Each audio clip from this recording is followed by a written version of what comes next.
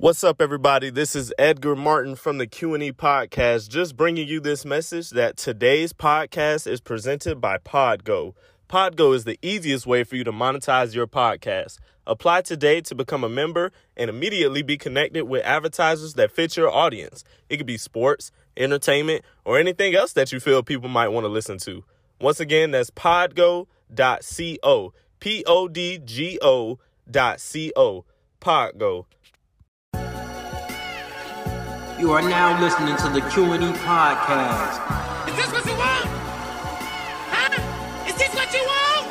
Well, come and get it, goddammit! You have an invitation to do whatever you want. A butterfly lives a full life before it dies. And a caterpillar emerges from the same cells, yet different. Magic exists. Does that scare you? This evil is corrupting all of us. Look, it's not inherently evil, all right? It's what we do with it that matters. Oh, that wasn't pain. That was something else. I've been where you are. Disillusioned, pissed. You can't relate to who I am. Who are you really, uninterrupted? Hello, everybody. You're listening to the Q&E podcast. You're here with your boy Q Hicks right now. I got Edgar on the other line. Edgar, tell the people what's good. I'm a little distraught. We got a lot to talk about this review. If you don't know, this is episode 5 for Lovecraft. This is our review of episode 5. Strange Case was the title of this episode. By far, the most bizarre episode we've seen in this series so far. I was completely mentally taken away. There were some moments where I didn't know what I was watching anymore. Yeah, it was a lot to take in. I don't even want to say take in. It was a lot. Like, yeah, see, I can't do this. I can't. Just go ahead. Start with the first thing. Yeah. Bro, it was a whole lot going on this episode, man. Like Edgar just said, it was probably the wildest episode I've seen. It was just so much going on. I didn't know how it clicked together until like my second watch. The first time I watched it, it was just like, what the hell did I just watch? Like I couldn't watch this twice. I couldn't watch this twice. I couldn't. I was like, man. But yeah, it was just a whole lot going on. But Edgar, bro, did you like, love, or hate this episode, man? Even with everything that you seen, bro. With everything that you seen, was it a like, love, or hate? I loved it. Loved it. I loved it. Don't look at me like that when I say it. Don't look at me like that. Don't look at me like that. I loved it too. I loved it too, though. I loved it too. On the second watch, the first watch, I liked it because I was just like, yeah. But the second watch, I was like, I love it.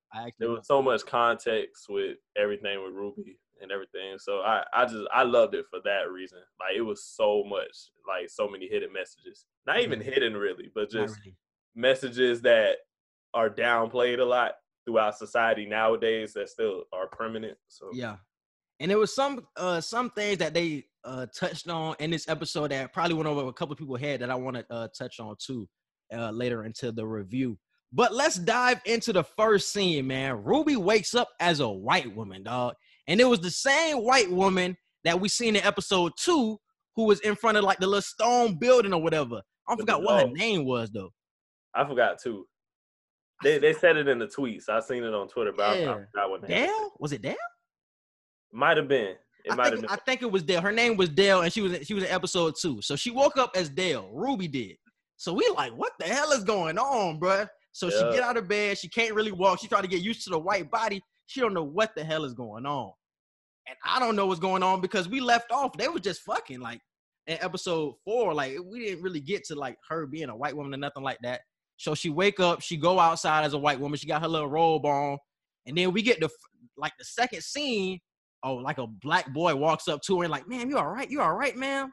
Yeah. I already know the cops was driving by right at that moment so perfectly. And obviously they attacked the black dude thinking he was trying to harass the white woman. And it's funny because Ruby touched on it, man. She was like, they weren't, as a white woman, they weren't really scared of me. They were scared for me. And it's crazy how it's like a switch, man. When you're a white woman, man, it's like that mentality. And obviously, though, the cops took her side, bro. But how did you feel about that scene, like, in general, though? I honestly I wasn't really scared because it was like you can tell what was gonna happen in that scenario, but it was still the thrill of not the thrill I don't want to say, but the suspense of damn, like they really finna do this, and it I thought was that was like gonna be his ass. remember the police scene? I think that was episode 2 when they were in the Sundown County. That was episode 1. That was episode 1 still. Mm-hmm. Yeah, so remember episode 1, the suspense of how the police officer was chasing them across the county line and everything. That's the same type of suspense I felt with the young black boy who got attacked by the police in that situation. Yeah. And I was just like, damn, like it's crazy how it really used to be like that back in the day. Like you can't even. My dad's from that time. Like my dad grew up in the late 50s, early 60s, to where it was like you can't even make eye contact with white women in public and stuff like that. At least if you're a black male anyway, you can't. So the fact that they were really like finna beat him to death probably until Ruby said no, like don't do anything. It was my fault. I was just like, wow, it just takes a word from like one of them. And Yeah. all you need to just keep yourself alive, basically. Yeah. So that was so crazy to me. I was like, damn. And Ruby seen that, and she was like, I literally have power. Like, all I have to do is just say you did or didn't do something to me, and that could be the difference between life and death for you. So that was crazy. Yeah. And she had told William, she was like, I actually felt like a human being, like in that moment. I felt like I was actually listened to. I felt like I was actually respected in that scene. It was just like, that's really powerful, bro. So, man. And then obviously we get to the next scene. So they take her in the cop car and they drive her back to where William and Christina were staying at this time. They drive her to the place and she's starting to turn in the car. It's like some type of metamorphosis. Her eyes are turning like brown again. And it's just like, whoa. And William told the cops that the little fits that she was having in the back was like some little condition or something. Like so a medical condition that she got medicine for and stuff like that. Yeah, so we don't know what the hell going on at this point. Obviously, we know that is Ruby, but we don't know what's going to happen next. So William comes out to the cop car, takes her inside, and she is going through it. Her body, it's like stuff sticking out of her body. You don't know what's going on. Like, it looked like something was just trying to get out of her. Yeah, it was like something was pushing different parts of her body. I was like, what the hell is going on? I was like, should it implode or something? That's what I was thinking too. I thought she was going to explode. I thought that's how it was going to happen. And the way they captured it, bro, how everything was like coming off her skin, how the skin was coming off, like the look of the skin in this whole entire episode was so fire to me, bro. Yeah. It was so cinematic, bro. CGI was crazy. Yeah, and that's what I mean. The CGI, man, that shit was definitely crazy, bro. So, William take her in the house. He basically get her ass with a knife and just starts cutting up the white woman who was Ruby. And Ruby just like comes out of the white woman. It's like a metamorphosis type shit. So just think about a caterpillar and a cocoon and a butterfly come out. That was really like the theme of this whole episode, like shedding, metamorphosis, things like that. Because I was going to bring up this point to you because they brought up the meaning of locust a lot in this episode. Because I remember later in the episode, they had brought it up when we were talking about the drag queen. She was talking about one of her dance moves. And she was talking about locust migration, some shit like that. And then in the TV, in that scene, they were talking about locust as well. So I want to know, did you catch that? And did you see that? Did you know what you were going to expect moving forward? On the first scene, when William was cutting Ruby open, and you seen it on the TV, and like they zoomed in on the TV, but you seen in the background, you see William cutting Ruby. I didn't really pay attention that time, but the second time later in the episode, when it came again, I was like, didn't they just say something like this earlier? So I caught it the second time. I didn't really pay attention to it that much the first time. Yeah, because obviously I know locust shed, and also locust devour. So, because he said locust devour in like the little news conference. So I was like, what does he mean by that? Locust devour. I thought that was going to play in this episode. I didn't really catch it. If locusts do devour, I didn't really catch that meaning of it. But I did catch that theme of locust though. And now we get to the next scene of Tick and Letty. Yeah, so if you all remember at the end of episode 4, Montrose cut Yahima's throat, killed her off, didn't want her to help Tick at all with trying to figure out the pages or anything like that. And Tick and Letty walk into the room and find out that she's not there. And Montrose tells Letty that she's gone. All he says is she's gone. She's not here anymore. And Letty's thinking, oh, he let her go. Like, he let her leave, or she ran away and she just let him or something like that. Letty didn't ask any questions. She didn't try to go in depth with it or anything like that. And Montrose is just sitting there like, yeah, she's gone. Tick looking at him like, I already know what you mean, bro. Like, don't tell me you did what you did. And Tick goes off. Like, Tick just digs in his shit and just start beating the hell out of his dad. Bro, did you think he was gonna kill him in that moment though, bro? Because I truly did. I truly believed he was gonna kill him. If Letty didn't have people come into the room and stuff like that, Tick was gonna kill this man for real. And I wanted him to beat his ass because everybody knows like I've been critical of Montrose the past 2-3 episodes now. So the fact that Tick was beating the hell out of him, I was like, thank God, because Montrose deserved his ass beat. But the fact that Tick was trying to kill this man, I was like, whoa, calm down. Like, that comes from all the pent up aggression as a kid as well. It's not even just with that just letting your hema go and burning the pages. It's just also like the kid, you was beating my ass, and it's like now I'm a grown man, I can really dig in your shit now. So all of that really came out of him at once. And it's the fact that Letty was terrified. Like, we'll get to this scene a little later, but Letty was telling him, like, I've never seen you like that, ever. Like, I've never seen you get to that point of angry. And he was like, I didn't really tap into that until I went to the war. Like, that was when that side of me actually came out. It rarely happens, but when it does, like, it's a sight that you don't really want to see. And we seen after the people came into the room and got Tick off of Montrose, Tick went down to the basement of the Winthrop house, and he was going through all the pictures and stuff, trying to find out if Letty took pictures of the pages. He's like antagonizing her, like, did you take pictures of the pages? Like, where are they? Like, I know you took pictures of something. You're always taking pictures of everything. And Letty follows him downstairs, but she has a bat with him and with her. And Tick turns to Letty and like gets in her face. And I'm thinking, please don't hit Letty, because if you hit Letty, I'm finna lose all respect for you.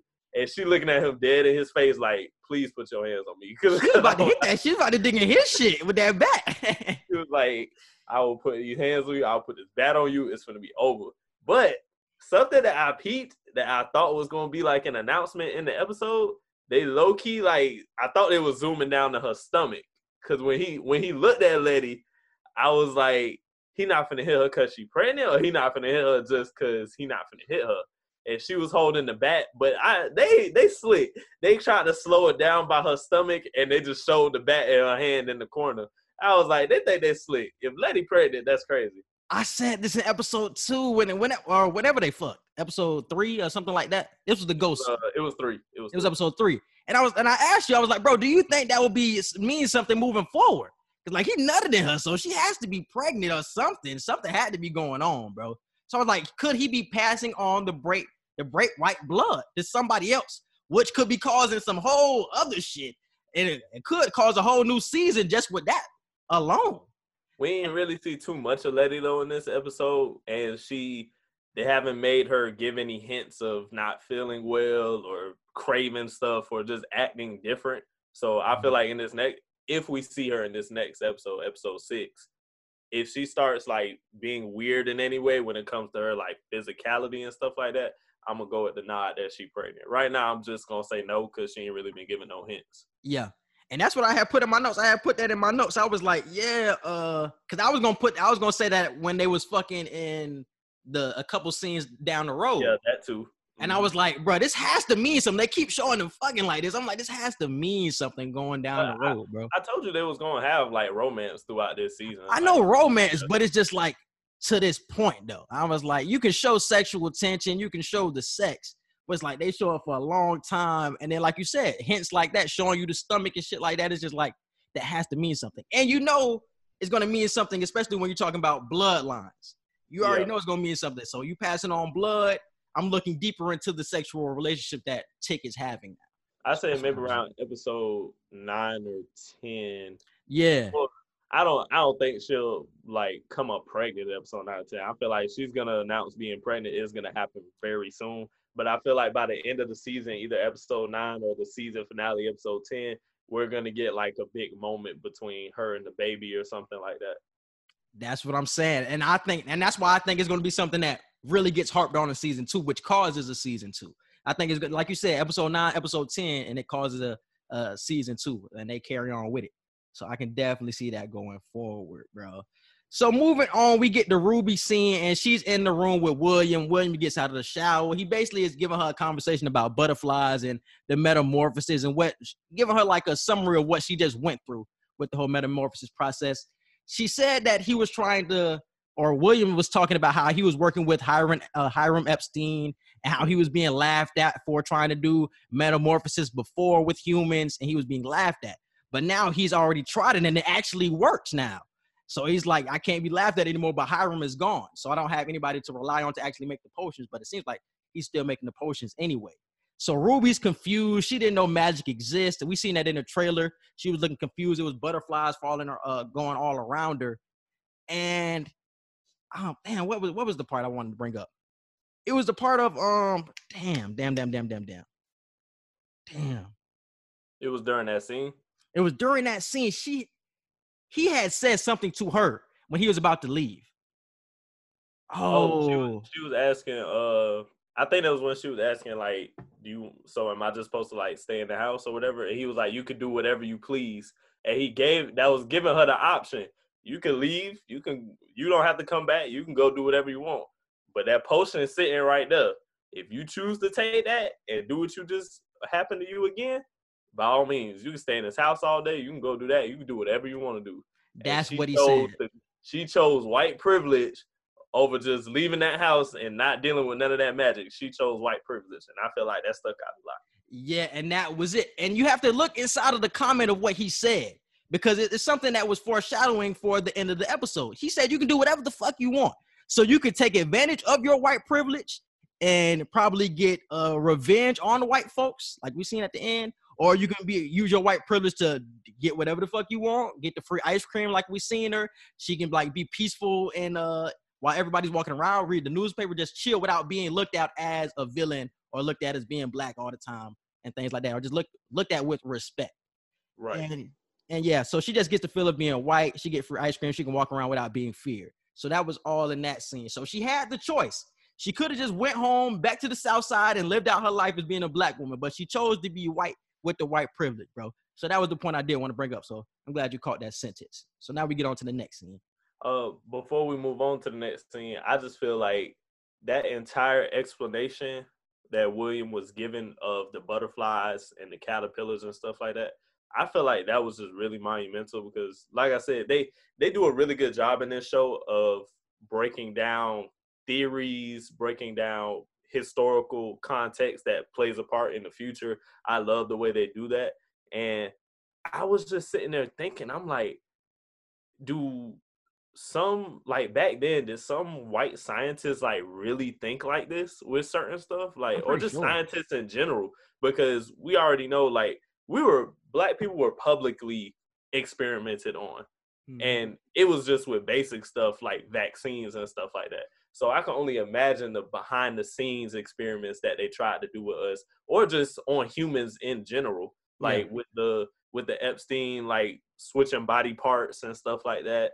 And I was like, damn, the cocoon theory, like that just sounds really, it sounds like some stuff you really see in a movie, like about some government type stuff or something like that. So I thought that was real cool.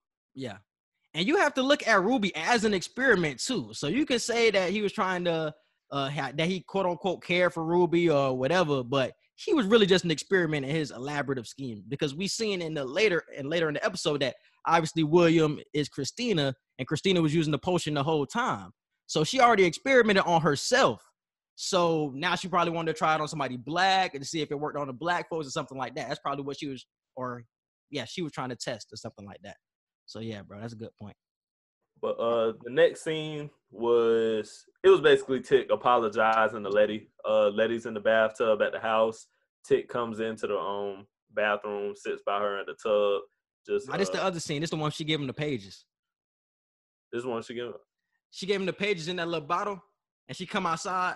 She come outside like in a little garage or something like that, with the pictures in like a roll or something like that. And she goes up to him and she was like, "I never seen you act like that," something like that. And this is when I missed that scene. I seen part of it, but my friend skipped. I was in the kitchen. Damn it. See, this is why I be telling them, like, you can't miss scenes. Damn it, I missed that scene. I didn't miss it, but I wasn't paying full attention to that scene. And that was the scene where I was going to bring up the fact of passing on to break white blood and things like that. Right. But that's basically all it was. He was like, they fucked, you know what I'm saying? They made up basically after she seen them get all mad and things like that. All right. And then this is when we get to the scene. So Ruby has gone to, let me see. So I think Ruby went on to her job at Marshall's. I think this is when we get to that point. So she's white and she goes into an interview at Marshall's. Mm-hmm. And she was like, all right, I'm going to apply. It's like she's always wanted to apply there anyway. And she got the assistant manager job. And the one key thing that she said in that interview was when the manager had asked her about blacks. She was like, as long as black people have the education that can rival with whites, they should have the same opportunities. But what we find out when she talks to Tamara, she only finds out that Tamara has a 7th grade education. So she starts treating Tamara way different, and she starts to treat her like she's better than her, like a white person. So she starts to really feel empowered in her white skin and starts to feel like she's really different than Tamara. And this whole scene tripped me out so much because I'm like, damn, this is why even today, a lot of black people, we feel like this gives us the mentality. We have to be 2-3 steps ahead of our white counterparts when it comes to applying for jobs. Ruby was well qualified because the manager dude that was reading her resume, he was like, wow, you did this. You've been in charge of this for blah, blah, blah. If she went in there as her black self, none of that would have mattered. But the fact that she went in there as a white woman, it was like, dang, you've done all of this. Like, you don't even need to just be a regular employee. Here, we're going to make you assistant manager right off the bat. Like, I was like, damn, like, you for real? And she was shocked. She was like, you don't need to see me actually work or anything like that. You just going based off my resume. So when he asked about blacks and stuff, and he was like, how do you feel about them? Like, how do you feel about them in the workplace and everything? I was just like, damn. And he explained, like, they have to have they were getting into the times of we have to have some type of diversity in the workplace. Yeah, because we got to have that token person, or like I call it affirmative action of just quickly hiring the first colored person you can. That's what it was. Yeah, literally what they did. So when she went to Tamara, and Tamara was like, I got a 7th grade education. I ain't never been in sales, never had a job, like none of that. Like I don't know how I got this job. I applied on a whim, basically. Yeah. And Ruby was just like, so you don't know how to do anything, basically. I was just like, damn, like they really applied for that. The first thing I thought of was, you remember the Wayans brother episode when Sean got hired by that big corporation and all they had him doing was sharpening pencils? Oh, yep. Like he was just sharpening pencils, printing paper, stuff like that. Mm-hmm. And he found out they only hired him because you have to have a certain percentage of black people that work there. Even if it's just one person that fits that percentage, that's all you need. They don't even got to be qualified. You just got to have that one person to publicly advertise that we do hire these people. Mm-hmm. So I was just like, damn, that's crazy that was happening in the 50s. And then even later in shows like that in the 90s and stuff, it was still prevalent. Yeah. And this episode did a great job of showing like the dichotomy of being white in a black world and being black in a white world as well. And it also highlighted the fact of a lot of black people growing up wanted to be white or wished to be white at some point in their lives. And they did a great job of that. I seen Derek post that on Twitter, man. And like he brought up a great point. Because a lot of people at some point in their life to get out of a situation or whatever, to get something, or you see a white person got something that you ain't got, you always wish that you could be white at some point in your life. Even though you love to be black, we love to be black, but you at some point wish to be white at some point in your life. And this joke, and this show just showed. To say that, like, it's not even the fact of just wishing we was white. It's just the fact that just let me do it. Just let me do it for one day. I ain't even trying to beg to do it, but just give me the opportunity to be white for one day. I promise you, I'm gonna live that shit up. That's what I'm saying. You're gonna get away with so much shit. Get away with so much shit. Get away with so much shit. And this episode did a great job of that. And that's why Ruby was picking her white skin over her black skin a lot of the time, because she was talking to William when she was in the tub that one scene. And she was like, I didn't even have to use no money because I don't need money when I'm white. I have whiteness. Whiteness is the best currency. So when I can use that, why do I need money? Why would I want to be in my black skin when I can use this all the time? So that's why she was picking her white skin a lot, bro. So that shit was definitely crazy. And I think I skipped the part, bro. Wasn't that the same part when she asked, out of all the color girls, why me? Yeah, she asked William, out of all the color girls that you could have done this to, why me? And it's because William said he needed a favor. And I think it's just because of the fact that he knew, or Christina, we'll get to that confusing ass part later. But right now I'll say William. William knew that she was related to Letty and stuff like that. Exactly. So, yeah. And I said that last week because even when she responded to Letty, or even when William responded to Letty, I was like, that's bullshit. Like, he was like, why not you? Or some shit he had said. I'm like, that's some bullshit. I was like, that was bullshit. Yeah, it was no other reason to pick Ruby other than she's related to Letty, and you can use Letty to get inside of the Winthrop house and shit like that. But he knows that she knows nothing about any of them. So that's why he could just tell her, why not you? So yeah, bro. So he was like, yeah, he gonna need a favor. And I brought up that Letty point from last week. But she also brought up the point of being uninterrupted by the world. She was like, I always try to do my thing as being a proud Black woman, but I am always interrupted by the world at some point. Either I get distracted by Letty, or either some white person mess shit up, or something always interrupts me from being a proud Black woman. And I think when she told this to William, and this was a tell or foreshadowing for later in the episodes. When I watched it a second time, bro, when I watched this episode a second time, it was many tales to show you that William was really Christina the whole time. Because this is the first tale. When she had told, when Ruby told William about being uninterrupted. And then later in the episode, Christina had brought up the point about being uninterrupted. And Ruby was like, how the hell? How you know that? You know what I'm saying? You remember she had said that? I gotta watch it a second time. Bro. If I have to tell y'all anything about the show, watch it twice to actually understand it. I gotta build my stomach up. Because the first watch, you're not gonna understand everything that you see. The first watch, you just have to enjoy it for the show. The second watch, that's when you find the Easter eggs. That's when you piece shit together. Because obviously, I wouldn't have pieced shit together because I wouldn't have known Christina was William to the end of the episode, first of all. Yeah. And then you watch it back and you like, oh, that was one tale. It was another tale later in the episode that I'm gonna get to. So it was multiple tales that was like, damn. Now it makes sense that, you know what I'm saying, here and there. You know what I'm saying? So, yeah, bro. So you can dive into the episode about chopping up. They're with the white coworkers in the back room.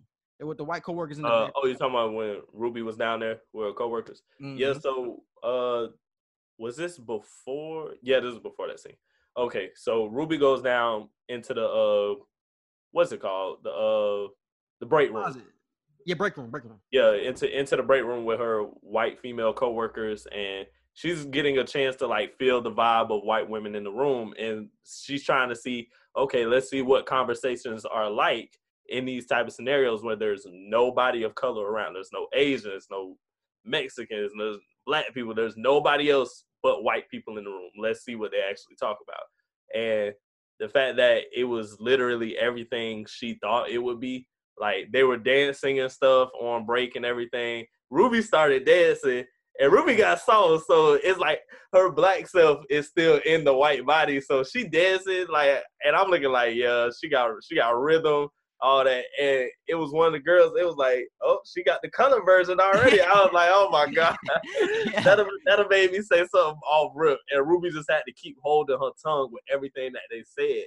Mm. And I think it was it the blonde one that said, what did she say? This is when they started to talk about Tamara. You talking about they started talking about Tamara? She said something about Tamara, but I think she said Negro or something like that. And that's what she said. She was like, because Ruby had said, I hope they're more qualified than Tamara. She was like, I don't want to see any more Tamaras. That's what the coworker said. I don't want to see any more Tamaras. And then somebody was like, they tried to correct her. She was like, what? At least I stopped from saying the inappropriate word or something like that. Yeah. I was like, whoa. So it's like, they know they be like super racist, but they create different words to say so they don't have to say the wrong word, apparently. Yeah. I was just like, that's crazy, bro. And they just kept going in and in on Black people, and Ruby just kept having to sit there, hold her tongue, not say nothing, and all that. It's funny because she was like gaslighting a lot of those conversations too, because she was like, I hope if we get another Black coworker, they're more qualified than Tamara. And she was But like, I feel like she was doing, part of her was doing that because she really felt that way. But I feel another part of her was doing it just so she could see what they'll say if she green light stuff like that. Like, let me say something like this just so I can see what you gonna say back. I feel like that's what she was doing. nah, because bro, she was still dancing. Because remember, she was dancing and all that shit. Even when she said that, she was still dancing or whatever. But when she was like, yeah, she was like, she's not qualified because she's a Negro. She stopped everything she was doing. She like, oh shit. And that's the part she was like, I feel like she wanted to say something, but she really couldn't. But it's funny because they really wanted to use Tamara to get over to the South Side clubs or whatever. That's what the white girls were talking about in the break room. It's like, man, I never been to the South Side. And Ruby was like, it's nothing special about the South Side. It's like, and they were like, you've been? I was like, I mean, all you gotta do is drive there. Like, it's like, man, did it feel like a safari or some shit? The white girl ass said. I was like, wow. I was like, ooh, it be scenes like that just really get me sometimes. I'd be like, a safari, bro. I was like, damn. Like, they really look at us as animals. Like, at least back, some of them do to this day. I'm about to say, yeah. A lot of them back then, like, they looked at us as, like, attractions and animals, roadside attractions and stuff like that. That was just crazy to me. That shit was definitely crazy, bro. Now we get to the part where it's Montrose. Let me get on this Montrose point for it, because I think you skipped it. You got it. Do it. And I think you skipped this point for a reason. Edgar don't want to talk about this part. Talk about this part right here.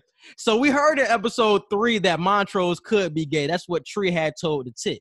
So in this episode, when after getting beat up by Tick, Montrose is really like distraught in a way. So he goes to the bar owner.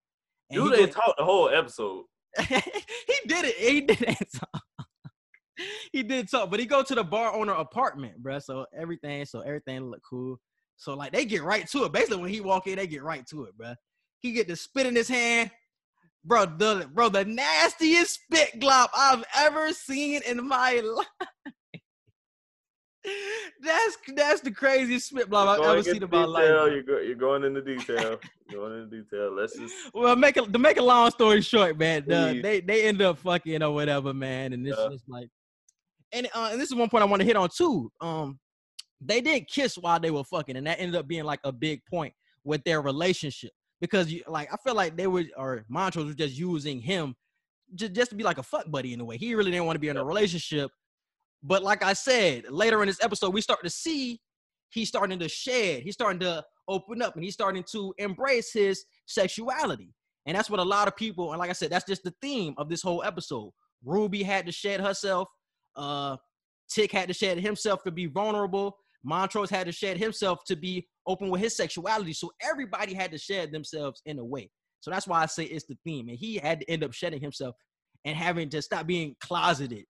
And that was cool to me in a way. It was, after the graphic stuff and everything, just seeing him be around people that he's attracted to, like the drag queens and stuff like that. Like, I just thought it was just gonna be a regular gay relationship. Like, no, he likes full blown drag queens, men who dress up as women type stuff. I was like, this is definitely proving why Uncle George is probably Tick Daddy. But and that's my point too. And I think I said this in a couple episode reviews. And that was crazy to me. Hey, at least he found comfort in his own skin, and he happy with who he is, and he was able to embrace that.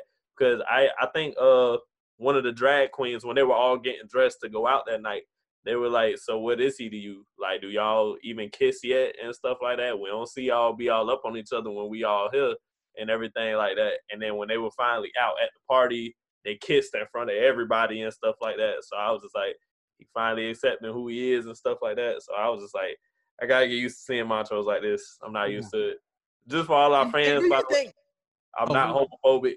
I can't just naturally watch that stuff and not be disgusted. Not homophobic at all, though. Gotta love everybody. This is what I told, bro. I was like, because I feel like a lot of people haven't seen Brokeback Mountain for good reasons. Obviously, it's a gay show, so if you have like any problems with that, you don't really want to watch it. But I've seen Brokeback Mountain. No, I'm not gay, but I've seen the show. I've seen the movie, and I feel like it was the same type of vibe. You know what I'm saying? If you watch Brokeback Mountain, you can get through anything, because it was a whole lot of this. It was a whole lot of this throughout that movie, bro. So I feel like, yeah, same thing. It was some Brokeback Mountain shit, and it was. You know what I'm saying? It was a good scene though. I rock with it. It was cinematic. And now what we get to, bro. we're with the scene of after work, and she meets up with William and she's talking to him. Okay, so yeah, it was after I think it was literally after she was talking to them in the break room when they went outside, they went downstairs. I think they all were off at that point, and they were figuring out where they were gonna do, what they were gonna do, where they were gonna go next until they went to the south side. And you see William pulled up already in the back of the building, and he has a surprise for Ruby. And all of the white women are like, he's with you and stuff like that. And she's like, yep. So she walks over to the car to William, and they have an intimate scene or whatever. And he was like, I need you to do that favor for me. And she was like, okay, what? He was like, you got a surprise in the back seat. Look at that first. She opens the box, and the first song that came to my head, The Story of OJ. I was like, oh my God. When she seen that maid outfit in that box, still nigga. I was like, oh my God. Don't forget who you is on the inside, boy. That was and I feel like William did that to humble her. Like, I'm letting you taste this white privilege. Oh, but please don't forget what you really are at the end of the day. And I was gonna bring up that same point. That was the whole purpose of it. Hell, I was like, yeah, I gotta play The Story of OJ after that. Yep. Still nigga. Jay-Z was speaking that. I don't get light niggas, dark niggas, full niggas, still nigga at the end of the day. That's facts, bro. So yeah, so we get to the like the little serving scene. She's the maid, she handing out everything, and she ends up meeting with Christina in like the back room or whatever. So she talking to Christina, and she like, and Christina, because they say you have to do a favor for her. I thought the favor was going to be the servant, but she wanted the favor to be hiding something in the captain's office. And the captain is the same person that we've seen in episode 3 who not beat up on Letty, but was messing with Letty in the back of the cop car. Interrogating her. Yeah, and also he was the same person who he was in cahoots with Dr. Epstein. So we already know he has a lot to do with a lot of the bad shit and the experimental shit that's going on with the cops on the north side of Chicago. So Christina wants her to hide like some wooden protection thing inside of his office. So obviously Ruby tiptoes in the office, and the same person that we were hearing last episode, like a moaning person from the closet. We finally find out, we don't find out who he is, but we see who he is. And he was like, he got his tongue cut out, and it's just like niggas bleeding. Sewn up everywhere. Like all everywhere. So it's crazy. It's crazy. So Ruby ends up hiding the wooden protection thing that Christina wanted her to hide. And she heard the captain run into the office. Or the captain and 2 of his boys come into the office. So she hid in the closet with the dude. I don't forget what his name is. It's like Zenobi or some shit they had called in the show. So they hiding in there with him so obviously the dude with his tongue cut out, he trying to make noise and trying to alert the people in the captain's office, the captain and his 2 boys. So, but she got her hands over his mouth.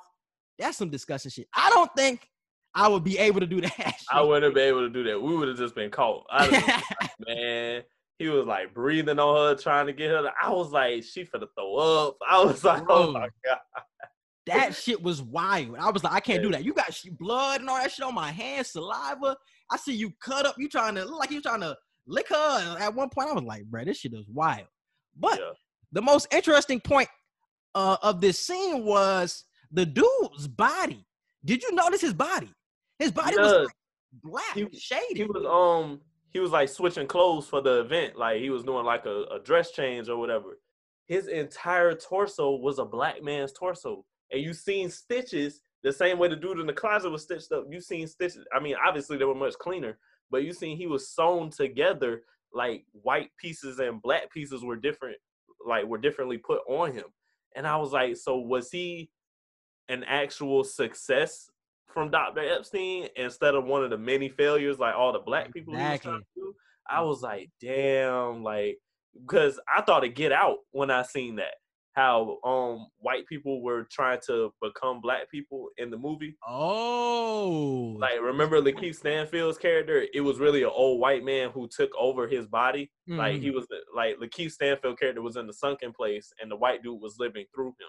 And I was like, damn, this is basically a more physical version of that. Not so much mental, but a physical version. Yeah. I was like, damn, that's wild. That's so crazy to me. Because the first time I watched it, I was just like, what the fuck? Like, I didn't Yeah. understand what was going on, but the second time I watched it, I was like, that's a black man's torso. He Yeah. had his whole torso. I'm like, bro, that's crazy, dog. That shit was really crazy. And something that I skipped over when And it was I think William highlighted that too. I don't know if it was William or somebody else, but white people want to be black people want to be white. You did And that. stuff Yeah. like that. I was like, damn, like you really got to think about it like that, because like you said earlier, there have been many times that me and you, other black people, we've wished just for one day, like, let me be white just for one day. And I feel like a lot of white people are like that too when it comes to being black.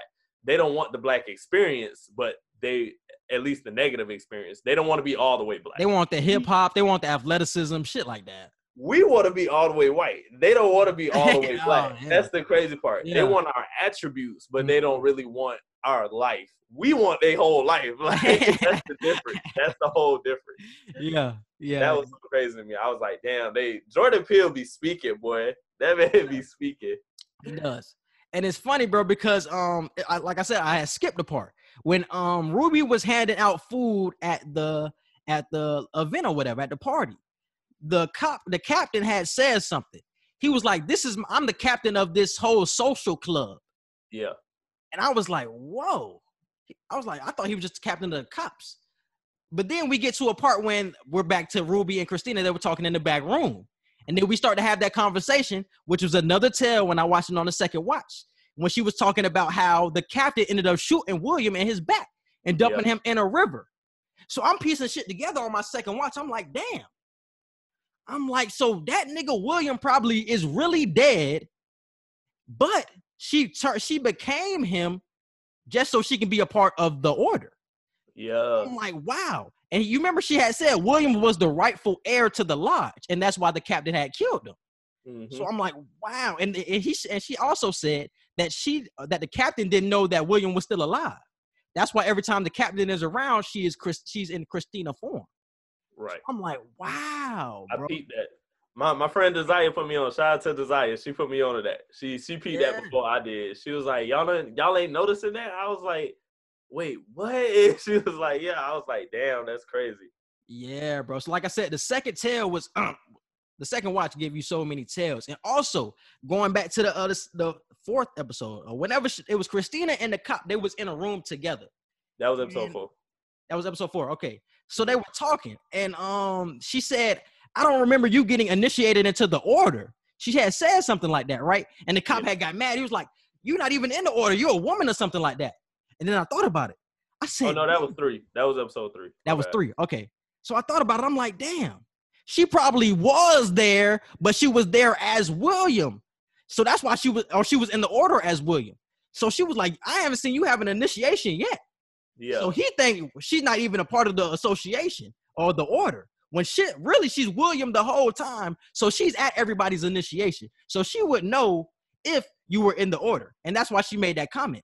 And I feel like that's why she was so empathetic to Ruby when Ruby was talking about living an interrupted or uninterrupted life, because Christina felt that from a standpoint of, I understand you as a woman of being interrupted. Like, I can't understand you as a black person or as a black woman, but as a woman, I understand that because I've been interrupted several times, because it's like, I'm a woman, so they don't allow me to do this, that, and this within my own damn near birthright. I'm a birthright. I'm in the family. So it's like, I'm in the family. I should have certain rights just like them, but I'm a female. So I get you on a female standpoint of being interrupted. So I was like, damn, like, since you said that, now I peeped that. But I gotta rewatch it again so that way I can see it line up the way I'm thinking about it right now. Yeah, man. So the captain tried to kill William to take his seat, and that's why he had said that, yeah, I'm the basically the boss of this whole social club now. And the captain thinks he succeeded, and he think he just dumped William in the river or whatever, and it's done. But Christina says she helped William, quote unquote, survive. So William is probably still dead, but obviously Christina is William, so she changes and metamorphosizes, or whatever word that is, into William from time to time to get places to where she couldn't get as a woman. I thought you were gonna say something. All right, bro. Now we can get on to the next scene. This is Letty in the pages. I think it was in the basement. In the pages. Where you put that one at? That was under protection symbol. Protection. I literally just passed it. Damn, protection. Oh, I see it. Protection and letters. Oh yeah, this one Letty was basically describing the pages to Tick, saying that these pages attract evil, and Tick says it's not inherently evil. It's what we do with it that matters. So although these messages from the pages are depicting like evil things that go on, Tick's like, no, if we learn how to master this and can like really use it to our own benefit, it's not really evil if you think about it. Which I feel like it's true to a certain extent, like, because what's a good example? I can't think of no example right off the bat, but you could take something that's purely meant for evil and you could use it to the benefit of good. So I agree with Tick with that, but Letty wasn't trying to hear that shit. She was like, no, like. And I understood her point, because ever since those pages and the Break Whites came around, it ain't been nothing but bad shit that's been going on since then. But on the same hand, they haven't been understanding any of it. I feel like that's also why. Like, I feel like once you get a full understanding of what's going on, you'll be able to fully use it to your benefit. And that's what Tick's trying to express. We still don't know. We have to learn how to read this stuff. We have to learn how to practice the spells and stuff like that, so that way we can use it to our advantage. But we don't know how much evil is going to be opened up. Yeah, we don't know how much evil is going to open up to get the full extent of those pages, because more evil can be coming down the line. Like Letty could probably, this is like foreshadowing. This is what I was thinking in my mind when she had said it. I was like, damn, maybe to get the full pages in the full book of names, somebody has to die.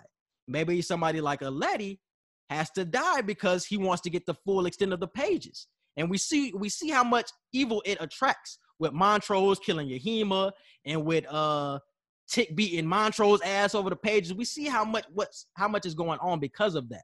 So maybe to get the full extent of the pages, something like that would have to happen if all this evil is opening up. You feel what I'm saying? So that's what I was looking at. But obviously she was like, or Tick was like, yeah, we got to do what it. Get. I think she was talking about her Christianity too at that point, of like this just isn't. Like, it just didn't match up with her mind frame of, Yeah.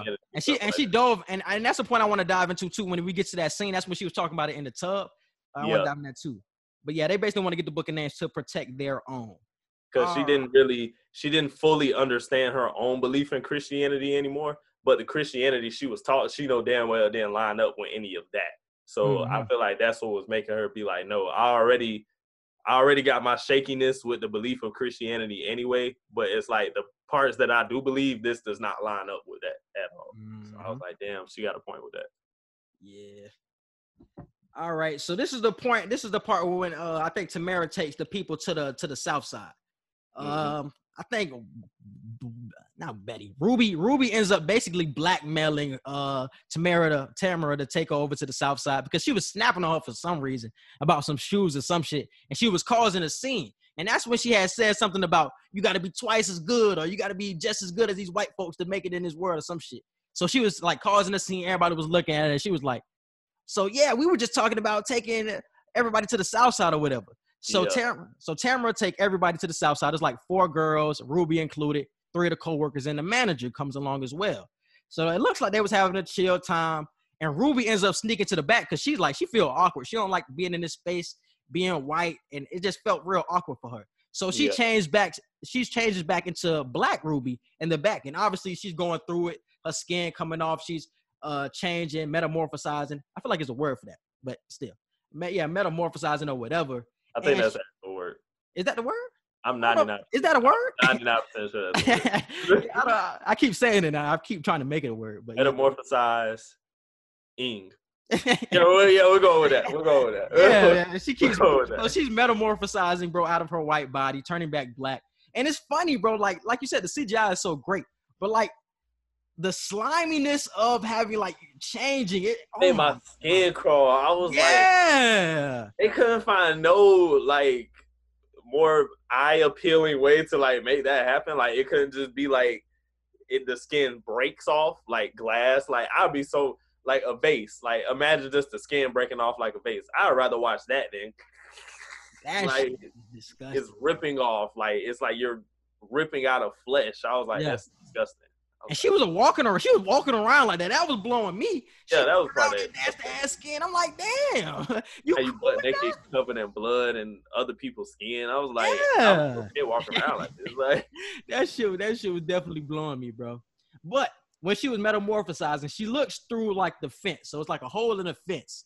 And she sees Tamara is getting harassed. It looked like she was about to get raped by the manager. The manager was like, oh, I heard you black women taste so good down there, and I just want to smell it, and all that nasty shit he was saying while trying to rape her. WAP. What you said? You wanted WAP. Basically, bro. Wanted some black WAP, bro. And it's funny because you remember earlier in the episode, back to that break room scene, when Ruby, the white version of Ruby, had asked everybody, she was like, has the manager ever tried to get fresh with any of you guys? Fresh meaning, has he ever tried to get with any of you guys? And they were like, no, he's married with like 2 kids. Like, what are you talking about? Yeah, so they're trying to, and it showed you how naive white women can really be in moments. Like, they really don't know what the hell is really going on outside of their bubble, bro. And it really opened my eyes to that. Because, yeah, like you said, like, he got 2 kids. No, he would never do anything like that to us, no. But we get to that scene and he trying to get with the black girl, and it's just like, wow, like, and you are a piece of shit like I thought this whole time, bro. Yeah. Crazy. But part of me was thinking, I was like, I knew obviously he didn't know Ruby was black in a white body, but I kind of got the sense that he felt a different presence with Ruby. I feel like he felt like he could feel she had sauce. Like, I feel like he felt that. I feel like he felt her black sauce coming through her white body. What give you that impression though? I don't know. Like, it's just the fact that all the rest of them were like, no, he's never tried that with us. But Ruby felt like she was the only one being tried like that. But she felt like that because she was black, and she knows that usually the white managers give off that type of feel. They want something for you to get to this place. Like, we always hear that black girls have to sleep their way to the top, and it's like the same thing. That she had that same mentality in this situation. She was like, I probably got to sleep. If she was black, she probably had to sleep with him to get a job there or some shit like that. And that's why she asked the question. So her black mindset really just came out when she asked that. But the white girls were just like naive in a sense. And I want to go back to the point of when Ruby was getting on Tamara in front of everybody in the store.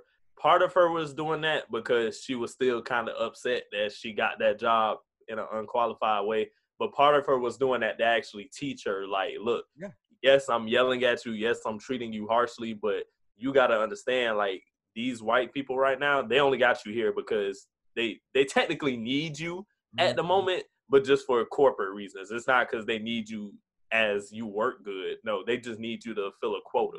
So you have to do the best to always know what to do before they know what to do.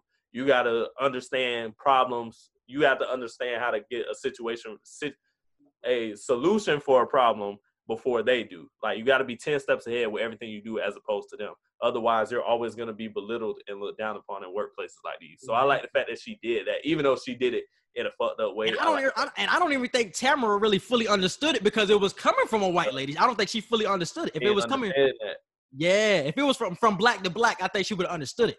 But since it was coming from white women, she was like confused. She was like, why are you telling me this type shit?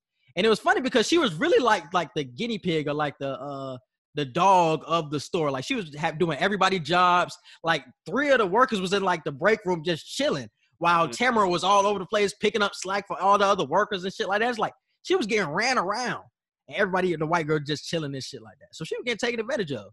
And I feel like that's why they purposely picked somebody like her. They picked somebody who didn't have an education, who didn't have room to talk or complain and stuff like that. If they hired somebody like Ruby, who actually knew how to do that job and like didn't take no slack and wasn't about being like used and stuff like that, Ruby would have been fired the first day because you're not going to talk back to any of your white employees or especially your white manager. That's not going to happen. So they picked a black person that they know they're not qualified. They're not going to talk back because they know they're not qualified and they're going to do whatever we say, even if we leave them on the floor by themselves to handle everything. Yeah. Crazy, bro. All right, and now we get to the drag queen scene. We already talked about it before. The drag queen scene. They in the club. The bar owner is the drag queen, and he's like in a drag queen club. It's like multiple of them, and they were all dancing for like some type of, I don't know if it was a strip club, if it was a pageant. I don't know what really was going on at the time. It was just like a club. I don't think it was a strip club. I think it was just like a regular type club. Yeah, it was just like a regular club. That's what I was thinking too. And it was like a regular club, and Montrose is really like standing around. He really don't want to show himself. He really don't want to get out there. And the bar owner, as the drag queen, she was getting loose out there. She was getting loose. She was like being happy with who she was, and she was happy with who she was. And Montrose was just looking around, and then she ended up going to Montrose to help him, have him dance or whatever. So she dancing with Montrose, and he's starting to open up. You could tell he was starting to open up. It's like he started to dance or whatever. And then he started dancing with like a straight woman, and then they lifted him up. And it was like a group of women. They lifted him up. It was spinning him around. It was glitter. It was glitter coming down on his face. And it was really like a tell, like, yeah, he's starting to glitter. There was a lot of glitter. There's a whole lot of glitter that I was not expecting. You can't just have glitter scenes like that without prequel to that. You can't just randomly put all that glitter on screen. Yeah, man. So the glitter come down, and it really just shows you, like I said before, man, just him shedding and him starting to embrace his sexuality. And then he ends up kissing the bar owner as the drag queen in front of everybody. So he's letting everybody know, hey, I'm gay. I'm happy. Yeah, I'm accepting it. And I feel like that was like a lot of his reasons why he was so alone. And you heard the song in the background. It was saying something about being lonely or something like that. So he's been feeling alone for all this time.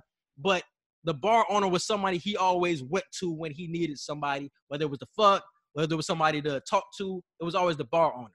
But now since he's starting to embrace it, he's starting to break out of his the depression, I feel like. And he's going to actually get into a relationship with the bar owner. I need him to talk next episode. That's what I need. I need to talk. You can't do everything that you just did and not talk. Like, come on, Montrose. Damn. But I think that's what made the episode even better. Like, he didn't even have to talk. You just seen it for yourself. You seen the transformation for yourself. Because you see it in one scene, she was just basically using the dude just to fuck. And then another scene, like, you kissing her in front of everybody. It's like, damn, that's a quick transition, but we see how far you came. So I feel like having no words made it even the transformation even better. Like, you don't even have to talk. Like, we see it on screen. You feel what I'm saying? So I liked it even better with him without talking. Shit, he probably couldn't talk after that ass beating with Tick and shit. That's what I'm saying. I was like, are you not talking because your son finally whipped your ass, or you're not talking because you just real gay right now? You don't know how to talk. Like, I think it was a mixture of both. Yeah.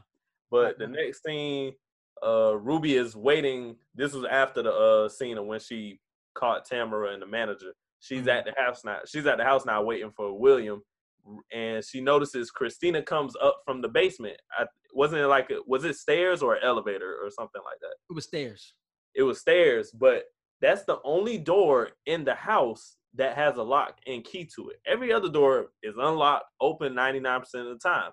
So she's waiting for William to come home, and she notices Christina, and she's like, "You're not William. Like, where is he? Like, I never see either of you at the same time." And it's like, you all always lock that door. Like, why is the basement always locked? What's keeping everybody from going to the basement?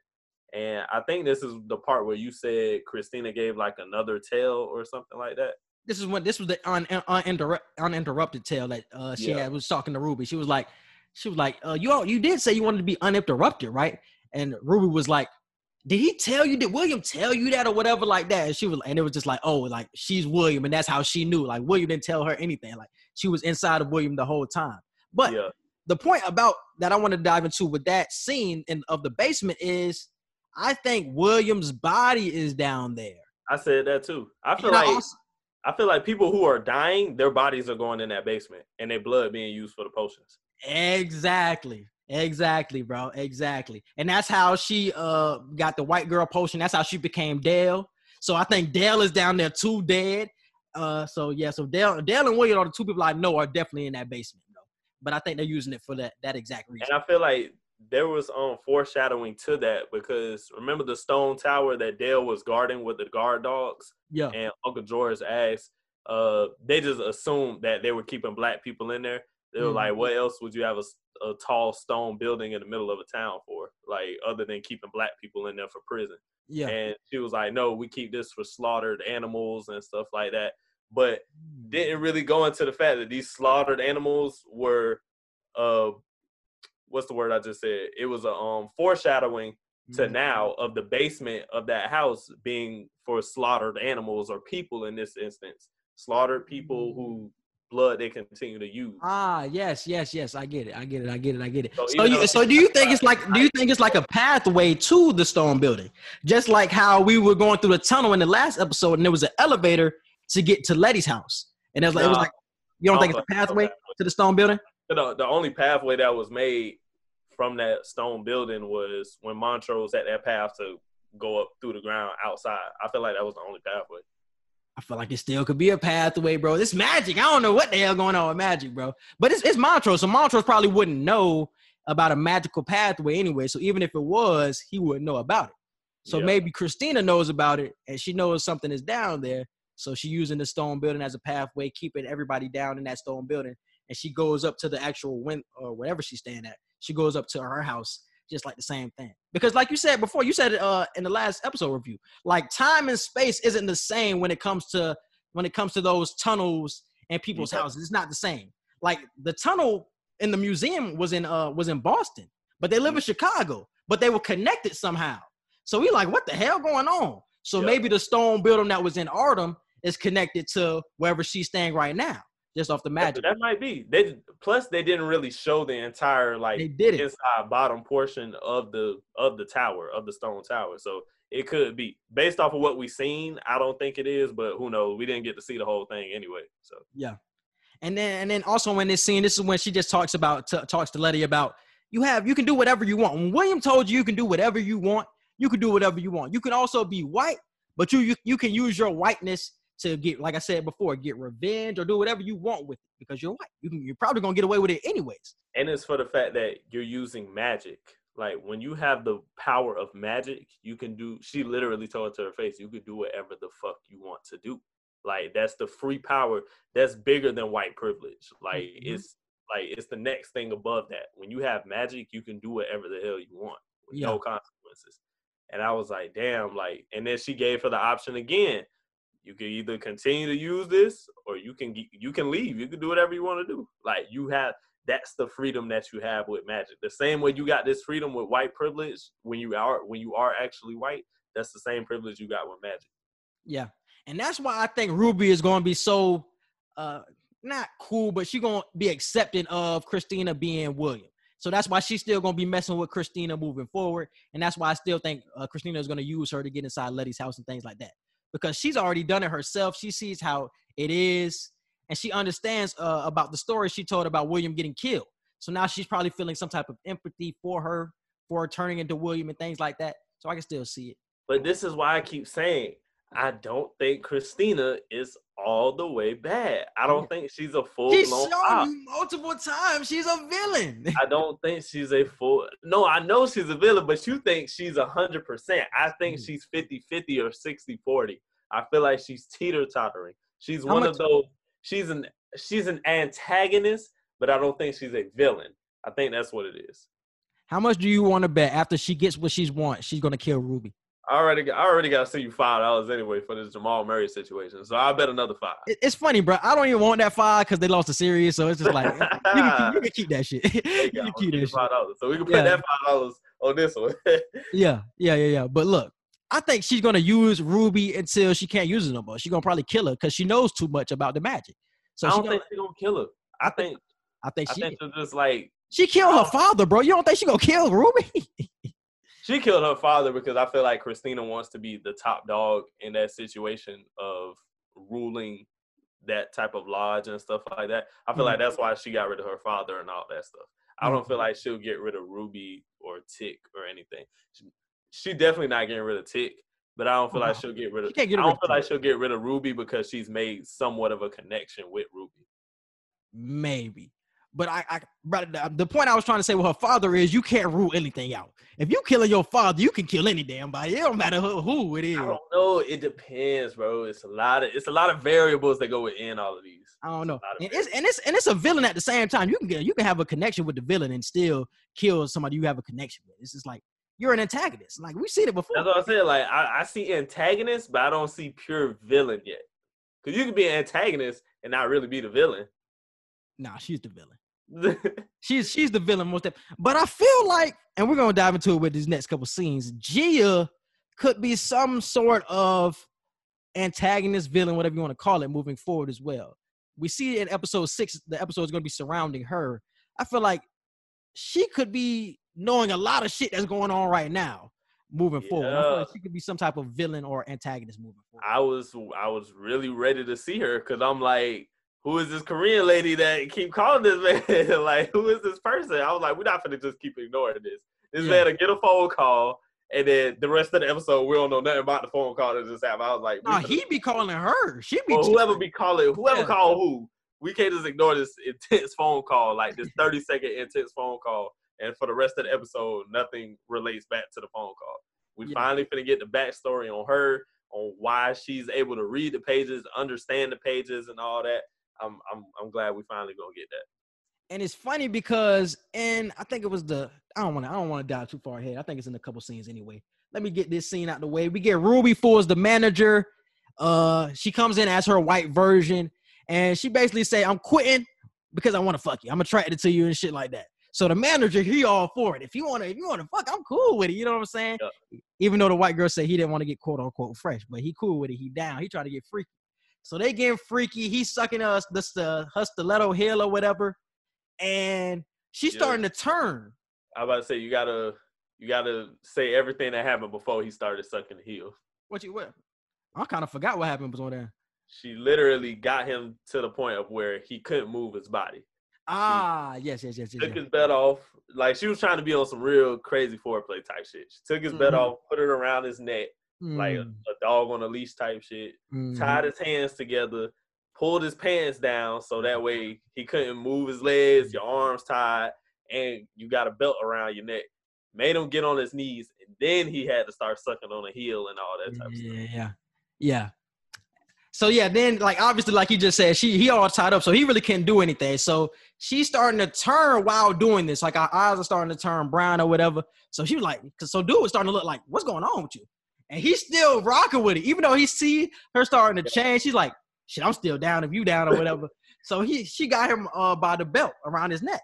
She got him with the belt, and she like lay him on like the ground. So she take off her heel and start stuffing this damn heel in his ass, bro. Stuff that shit in there multiple times. Blood is gushing out of this nigga ass. Blood is all over. I was like, bro. And like I said, would never look at red bottoms the same ever. That was crazy, bro. That was crazy. She stuffing the nigga heel with that. She's getting her revenge for Tamara and because you remember they were talking about that. They were going to talk about that. She was like, I wanted to talk to you about Tamara too. Like, I feel like she should get fired or some shit he was about to say to her. But they really like skipped over that when she said she was going to quit. So yeah, we get to that part, bro. She stuffed his hand with the butt with the heel, and that shit was crazy, bro. And she put the heel back on. That's the funniest shit. She put the heel back on. Yeah. Off of that. And like I said, she's turning this whole time. So he's looking at her turn while getting his ass is bleeding. Like, bro, the most traumatizing shit somebody could ever go through. Crazy. The skin is dropping on him. Bro, you want to know how freaked I would have been in that situation, dog? I'd probably passed out. Bro, for real. For real, dog. This nigga here. I'd have thought I was in hell. I'd have thought, man, that'd have been the day I thought I was dead. I was dead at that point. And she had told him, she was like, I wanted you to know that a black woman or a nigger bitch did this to you. Because that's what he had said to Tamara. That was because he said that to Tamara. Like, when Tamara wasn't down and ran away when he was trying to rape her, he called her that when she ran off. Got her revenge. She was like, I want you. She made sure he turned around and looked her in the eyes like, I want you to know a nigger bitch did this to you. A nigger bitch. Anytime you look at one of us, I want you to know. Man. I was like, damn. Yeah. He's never gonna look at black women same. At all, bro. He gonna like scrap. That could be a good thing and a bad thing, because like now he might never hire a black woman ever again. That's what I was saying. I was gonna say that. He might make sure to disrespect black women for all times after that, or the good side could come and he might be afraid of black women whenever he see them. So it's a toss up in the air. I don't know. I think he's not gonna hire them, and he's gonna be afraid from now on. Those are the two, bro. He gonna scrap that whole policy, bro. He gonna be like, I don't care, bro. I see what y'all capable of. I don't know. I don't want no parts. I don't want no parts of it. All right, bro. Now we get to the next scene.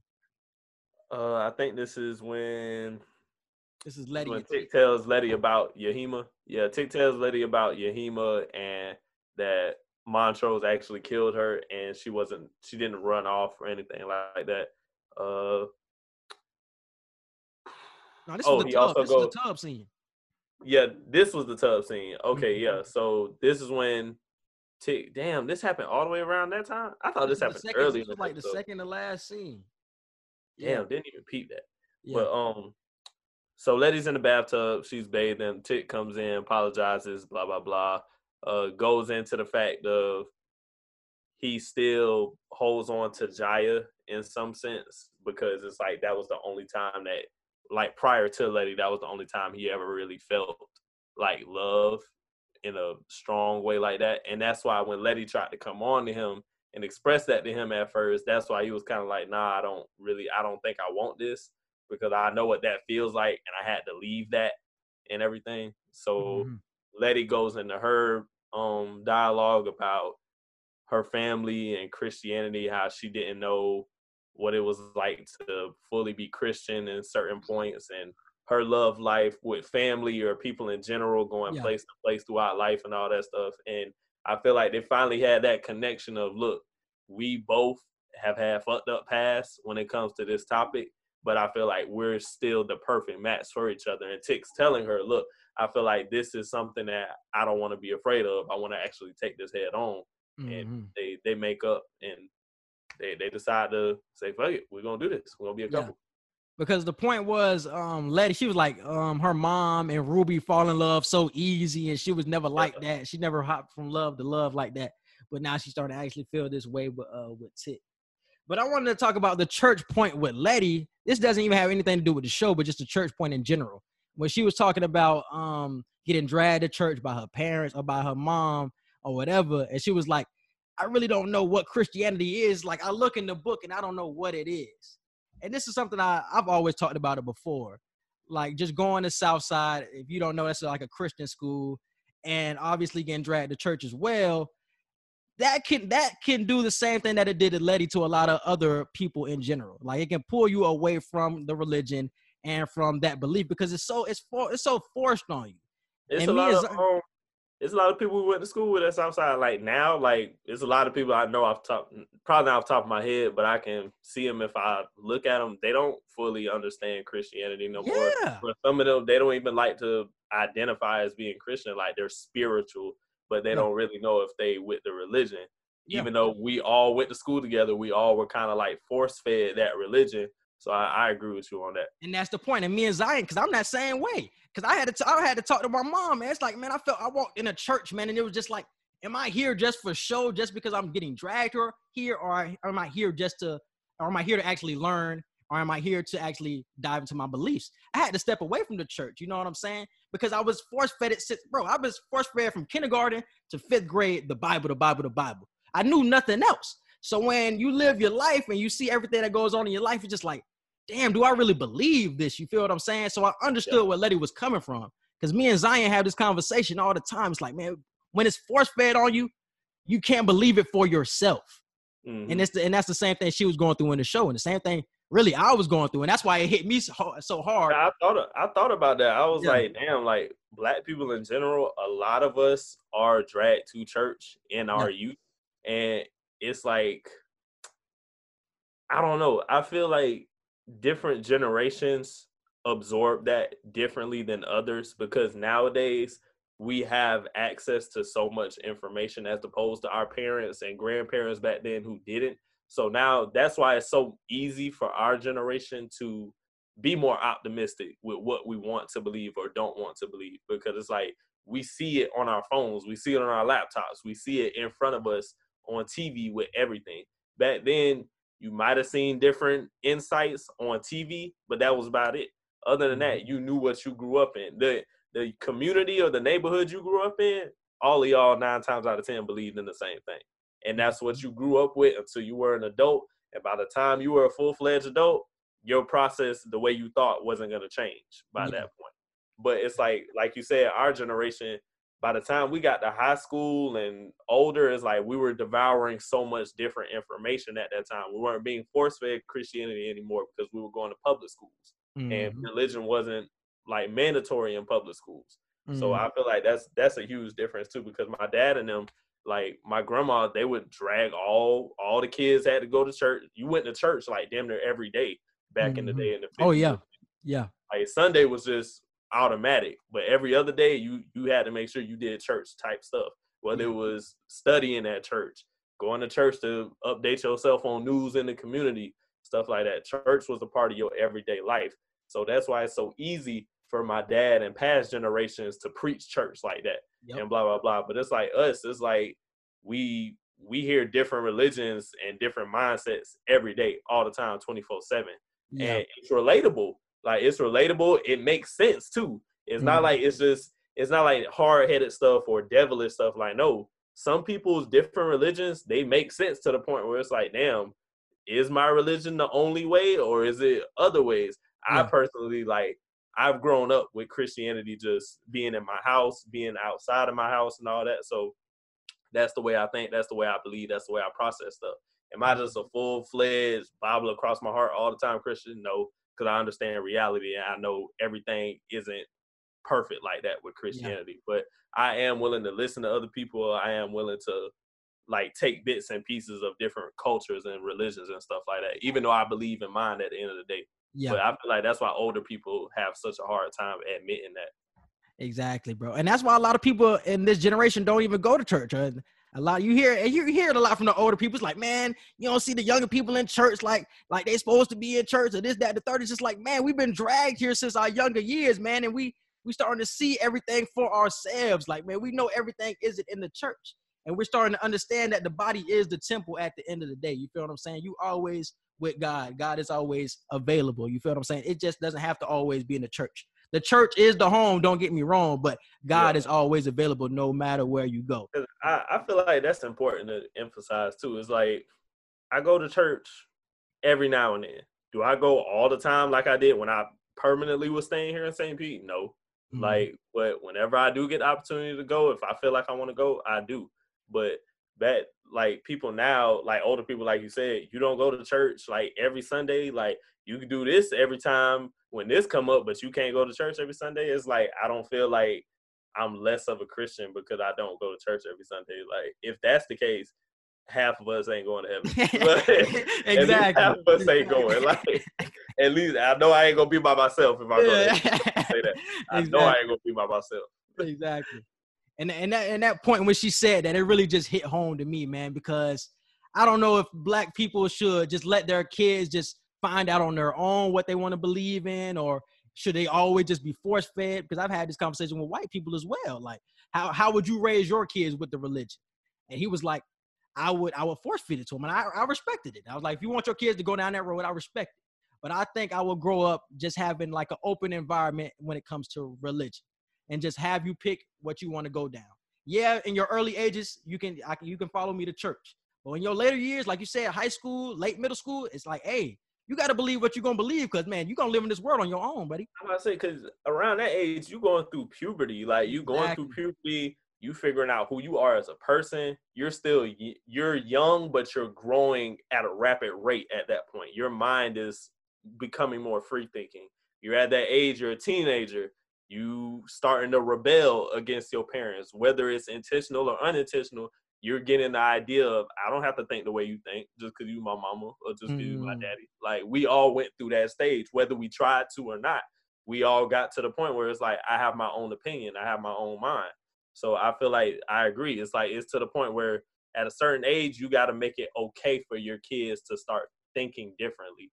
Now, if it's to the point where it's just completely radical, then that's when you should have a sit down with them. Like, are you sure you want to think this way? But if they come at you with a different opinion, like, don't just completely throw it away like their opinion or their thought process doesn't matter. Yeah, bro. So that was one thing I just wanted to harp on, because, like I said, it was a subtle line, bro. It was just something that just really caught me, bro. It was really relatable. All right, man. Now we get to the next scene. This is when Christina, I think, comes from the front door. William comes through the front door.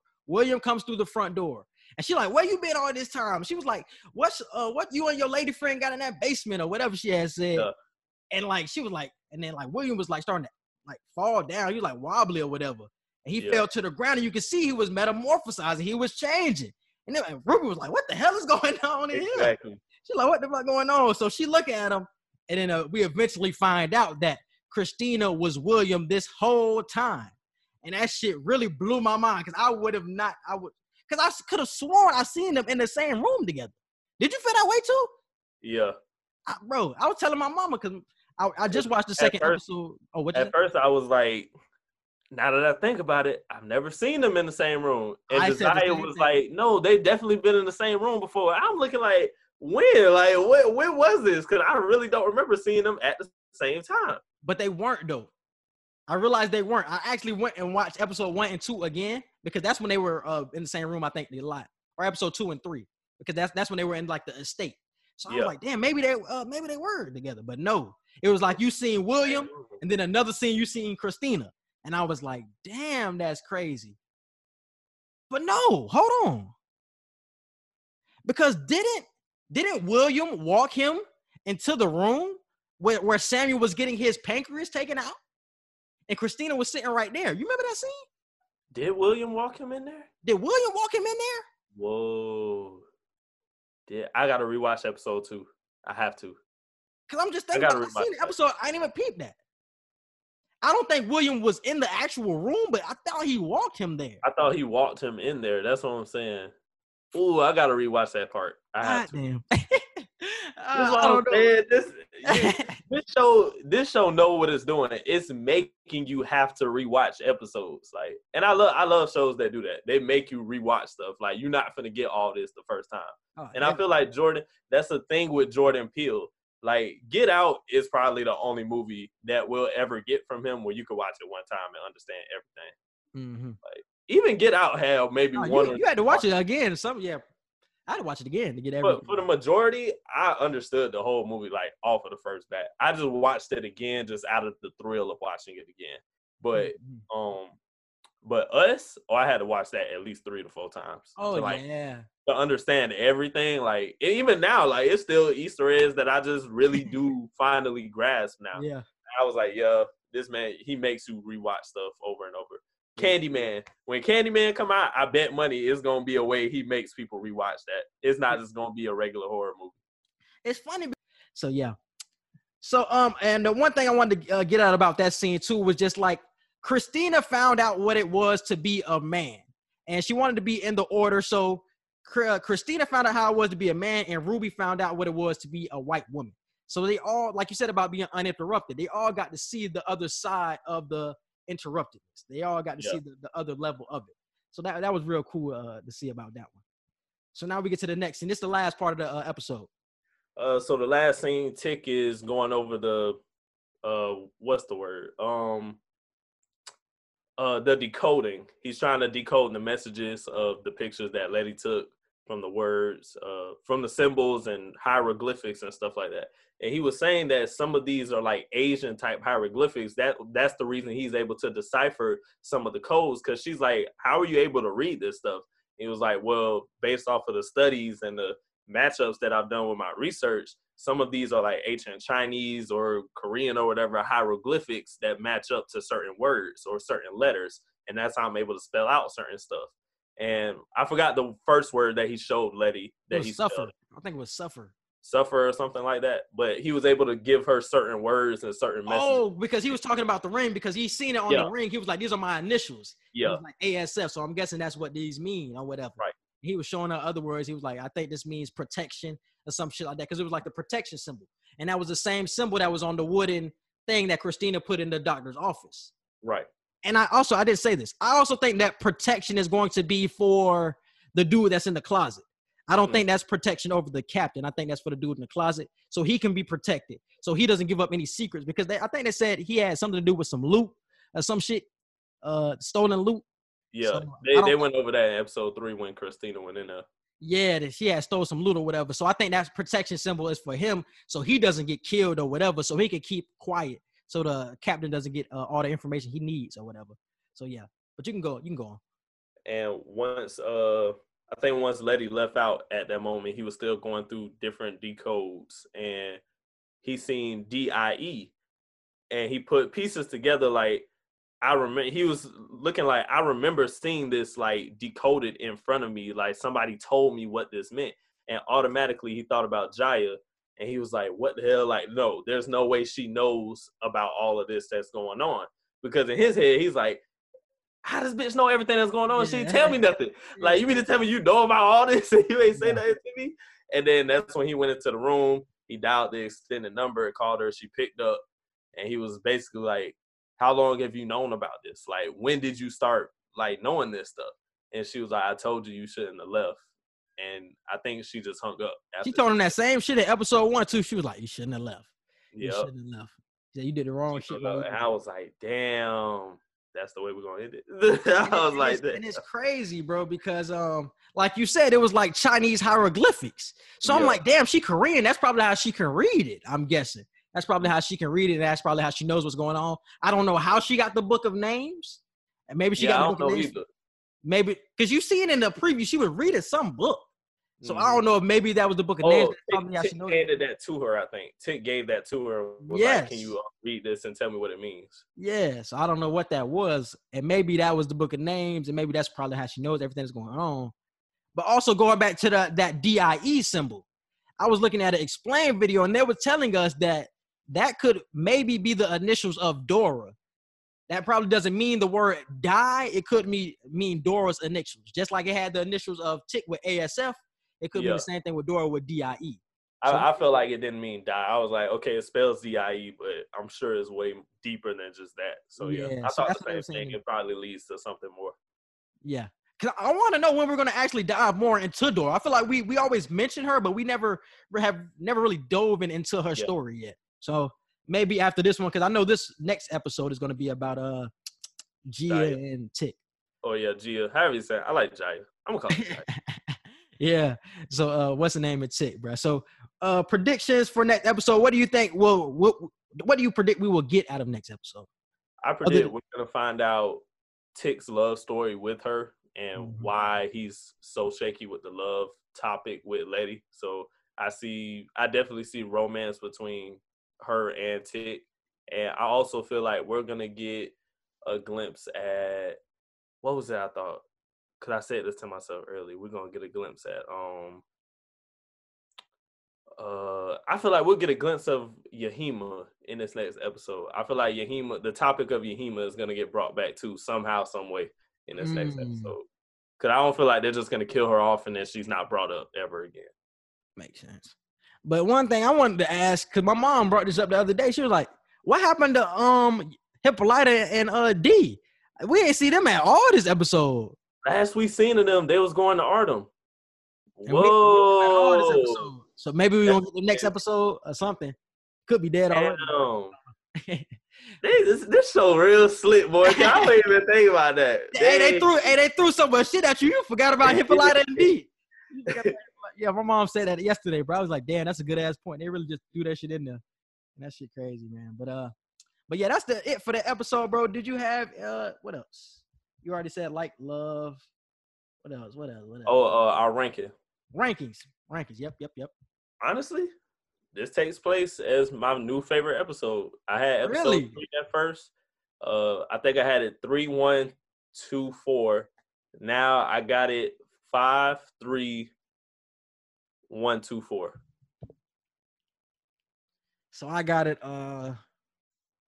Yeah. You had about the same as mine. It's just our 1 and 3 was switched. Yeah, 1 and 3 was switched. Yep. So I would have. I think I had this. That first episode. I can't get over the first episode, bro. I swear I cannot. I cannot get over that first episode. So I would put this 2. Damn, that first episode just caught me off guard, dog. So I would have 1. I would have 1, 5, 3, 2, and 4. Damn, but yeah, the episode 1, bro. It's crazy. Yeah. But I think that is it, bro. You can hit them with the social media. You can follow us on Twitter at QE Podcast 1. You can follow us on Instagram at Q_N_E_podcast. You can follow and like our Facebook page, Q&E Podcast.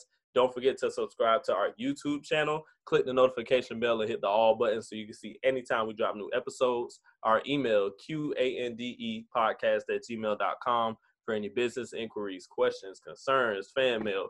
We'll hit you up anytime we can. Our, what else?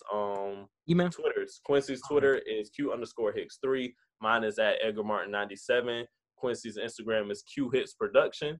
Mine is Edgar Martin Official. Yeah, so you can subscribe to us on all of our podcast platforms, wherever you listen to podcasts. We're on Apple Podcasts, Google Podcasts, Spotify, and also iHeartRadio. So definitely subscribe. And also check me out on YouTube. Type in Quincy Hicks to the search bar. I got the director's label inside of my Abby, so definitely subscribe. Just dropped a video on Tyrell Terry. If you're into sports and the NBA draft, definitely check that out. And we're out. Peace. All right.